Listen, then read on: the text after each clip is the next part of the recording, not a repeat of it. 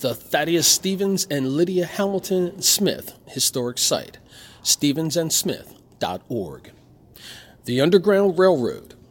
One day in August of 1848, a band of men of African descent who had fled enslavement in Maryland 3 days earlier came boldly to this community seeking advice, food, shelter, or any kind of support.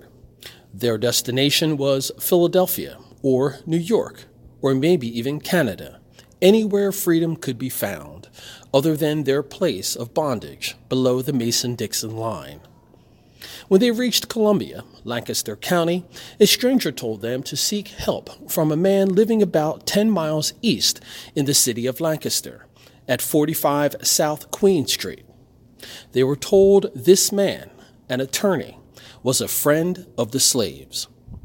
Even though Thaddeus Stevens was at this time waging his first campaign in national politics as a candidate for the United States Congress, he daringly received this group of weary men and rendered assistance. He gave them a note, a calling card of sorts, along with directions to the next station on the Underground Railroad, some 6 miles east of Lancaster.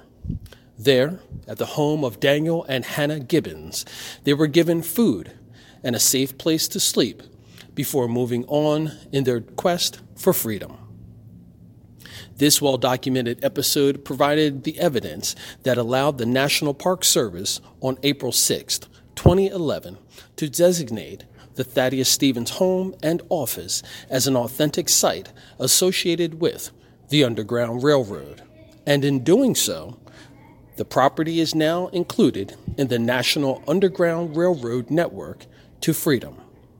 LancasterHistory.org